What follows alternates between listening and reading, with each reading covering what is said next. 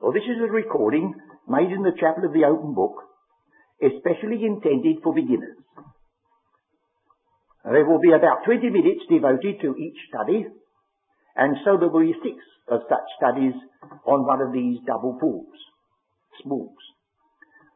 And I would suggest to those of you who are listening that it would be useful if you had a notebook so that you can keep a little record and maybe jot down a few questions that may arise as we go forward. Now, this is study number 1, and we are entitling this series Short Studies for Beginners. Well, I think I ought to begin at the beginning, and that is not to quote Scripture. You say, oh, but surely, the chapel of the Open Book. Yes, friends, but there are many books in this world that claim that they were given by God, God's revelation, and they've got followers. Well, now, which one is it you're going to accept? Don't you see, at the beginning, the young person has always got this problem. Well, how do you know the Bible's true? If you've never had that asked you, you will yet, unless you keep yourself very much inside your shell. Well, I think we ought to face that, don't you? And so for the first 20 minutes, a little bit less now, of course, as I've used some in the introduction, I'm going to get outside testimony. Some years ago, just at the end of the last war, as I was walking along Oxford Street one evening, an American soldier said to me, "Say, boy," he said, "where's the British Museum?" Well, I said, "You're not far from it. You go along Berry Street and it's on the other side of the way," but I said, "It's shut. It's too late." "Oh," he said, "I just want to walk past the little old place." Well, we can't walk past the little old place, but we shan't do much more in 20 minutes, but if ever you come with me round the British Museum, you know we have to keep the pace up as much as ever we possibly can to cover the ground in 2 hours. But nevertheless, I believe I can demonstrate enough of the historic accuracy of this book to make it well worthwhile considering its teaching. So here we are. Now, in this British Museum, we have bricks and stones and tablets and parchments, and some of them are originals, some of them are copies, some of them go back as far as 3,000 years, and most of them have been recorded by those who had no knowledge of God, no knowledge of the Bible. They were just recording their own personal history. They didn't know that in God's providence, some of these pagan, heathen men would have inscribed something which would say, "And that shows the Bible to be trustworthy." Well, that's as far as we shall be able to do in this little scamp around, but it may be a good preparation. Now, as we enter the British Museum, we can turn immediately into what is called the Roman Gallery. Well, I don't stop there, except as we go by, you'll see 3 portrait busts of 3 of the Caesars that are mentioned in the New Testament. There's Caesar Augustus, in whose reign our Saviour was born. There is Claudius, who is mentioned by name in the middle of the Acts of the Apostles. And there is Nero, who was the Caesar to whom Paul appealed at the end. Well, then, I was speaking about bricks. We find we've got bricks made of Nile mud, with straw in pieces of about half-inch long, still very visible, and stamped with Egyptian hieroglyphics, and some bear the inscription that they were made for the building of the cities Pithom and Ramses. Well, there you're taken right back to the early chapters of the book of Exodus, and the bricks are in the British Museum. While we are dealing with odds and ends, you'll find one table case contains quite a number of razors. They're not the kind of razors we use today, either the army type or the safety razor, but they're razors. And if you read the book of Genesis, you'll find one little comment. It says that Joseph shaved himself. Now, why that should be put in the Bible, you may say, why? Well, it was just one of those little indications that the one who wrote it knew the truth, because nobody could appear in the presence of a Pharaoh who had a beard.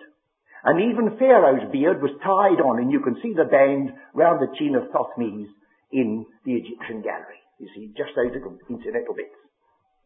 Well, now let's come a little bit nearer to some features that may be of interest. I was asked only today about a doorstep. Well, a doorstep's a good start, isn't it? And there is a doorstep which is of peculiar interest to us because it contains the actual name, very clearly cut, of Nebuchadnezzar. But as it's possible in the course of years, this exhibit has been shifted from one place to another. That's very likely. I've found I've got the exact number so that that would remain. So if you want to trace this and you find it difficult in your visit, the number of the exhibit is 90851. That's not Nebuchadnezzar's telephone number, but that's the number of the exhibit on the doorstep. And this doorstep made of bronze was the entrance to a temple that was dedicated to one of the gods of Babylon, but it was commemorating the restoration of a tower that Nebuchadnezzar found in ruins in his own day, but which he said in his inscription had been built by the first king of Babylon. Now, if Nebuchadnezzar knew his own history, and he was right, well, the first king of Babylon was Nimrod, Genesis 10, and the building of the Tower of Babel, Genesis 11. And you will find some of the coloured tiles that were used for the rebuilding of that tower in the museum, and you will discover that there were 7 colours. 7 colours of the planets, like Mars and Venus and so on. A sort of anticipation and a travesty of the 12 foundation stones, which were not coloured tiles, but were precious jewels of the New Jerusalem. Well, that's just in passing. Nebuchadnezzar is an actual person. His name is there, and all his boast with regard to the buildings that are associated with his reign. We come nearer to the scriptures, those who are in the scriptures, and the first one that I want to mention is what is called the Moabite stone. Now, this stone is not very large. It's 3 feet 10 inches high, 2 feet wide, and 14 and a half inches thick. But it goes back to the time of the first book of Kings, where we read about Mesha, the king of Moab. I've got this comment. The language of the inscription is noteworthy. Between it and the Hebrew, the differences are few and slight. It is a proof that the Moabites were akin to the Israelites in language as well as in race. The monument was raised by Mesha, king of Moab, and records the deliverance of his land and people from the dominion of Israel. He was a sheep master. He rebelled against the taxation, and he writes this testimony to the deliverance which his God had effected for him. One of the things which is of most interest to us is that the very name Jehovah, as we find it in the Old Testament, is found written on that slab right back in those days. And not only so, but another word which I'm sure you heard and used, perhaps some of you have actually joined in singing the hymn, Here I Raise My Ebenezer. Well, this stone is an Ebenezer. For this man, Mesha, says he erected this stone of salvation as a thank offering to his God. So here's an Ebenezer, which I think is of useful knowledge to us. Well, then there's another person of great importance that comes into the story, and that is Sennacherib. And we have a cylinder of Sennacherib on which we read these words. I then besieged Hezekiah of Judah, who had not submitted to my yoke. I captured 46 of his strong cities and fortresses, and innumerable small cities which were round about them, with the battering of rams, the assault of engines, the attack of foot soldiers, mines and breaches in the wall. Hezekiah himself, like a caged bird, I shut up within Jerusalem, his royal city. Well, there's a testimony written by that man Sennacherib that Hezekiah was besieged in Jerusalem. And not only so, here's a little point of accuracy.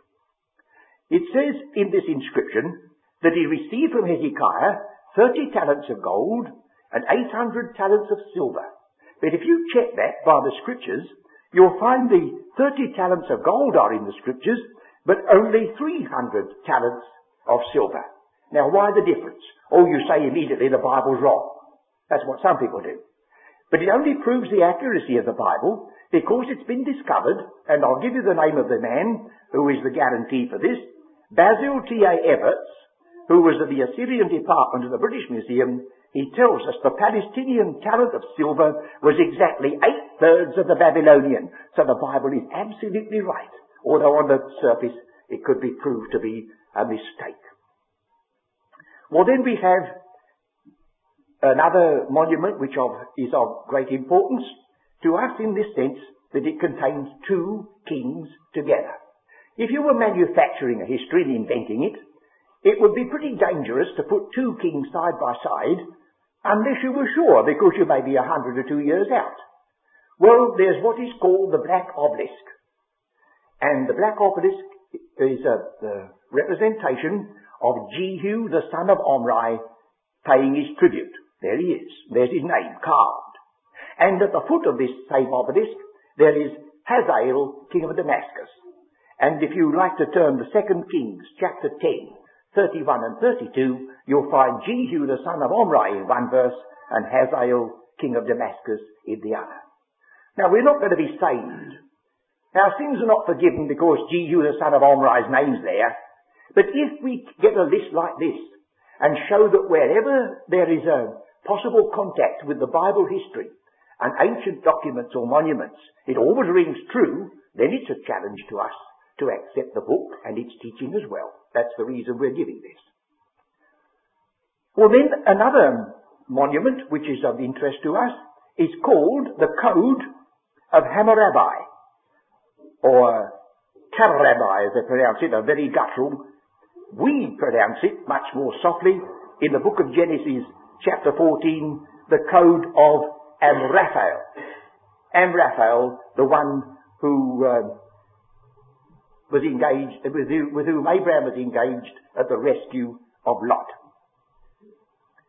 And this code, which has been written on stone, right back in the days of Abraham, contains quite a number of features which you find in operation in the book of Genesis. These laws of Hammurabi governed the peoples from the Persian Gulf to the Caspian Sea, and from Persia to the Mediterranean, were enforced throughout Canaan. We have the law of adoption, which we have in Genesis 15. We have the giving of Hagar to Abraham. We have the inability of Abraham to sell Hagar.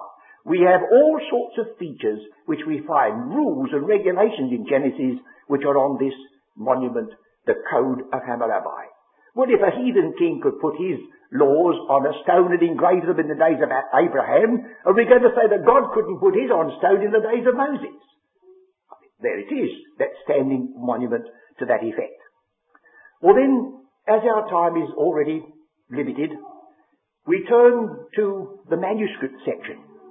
Because in the British Museum, we have priceless manuscripts that go back to the 4th century. And when you say the 4th century, don't forget that's 300 and something. And when you say the end of the 1st century, that means to say there's only about 100 and 150 years between the time when John wrote his last piece and these copies were made that we're speaking of.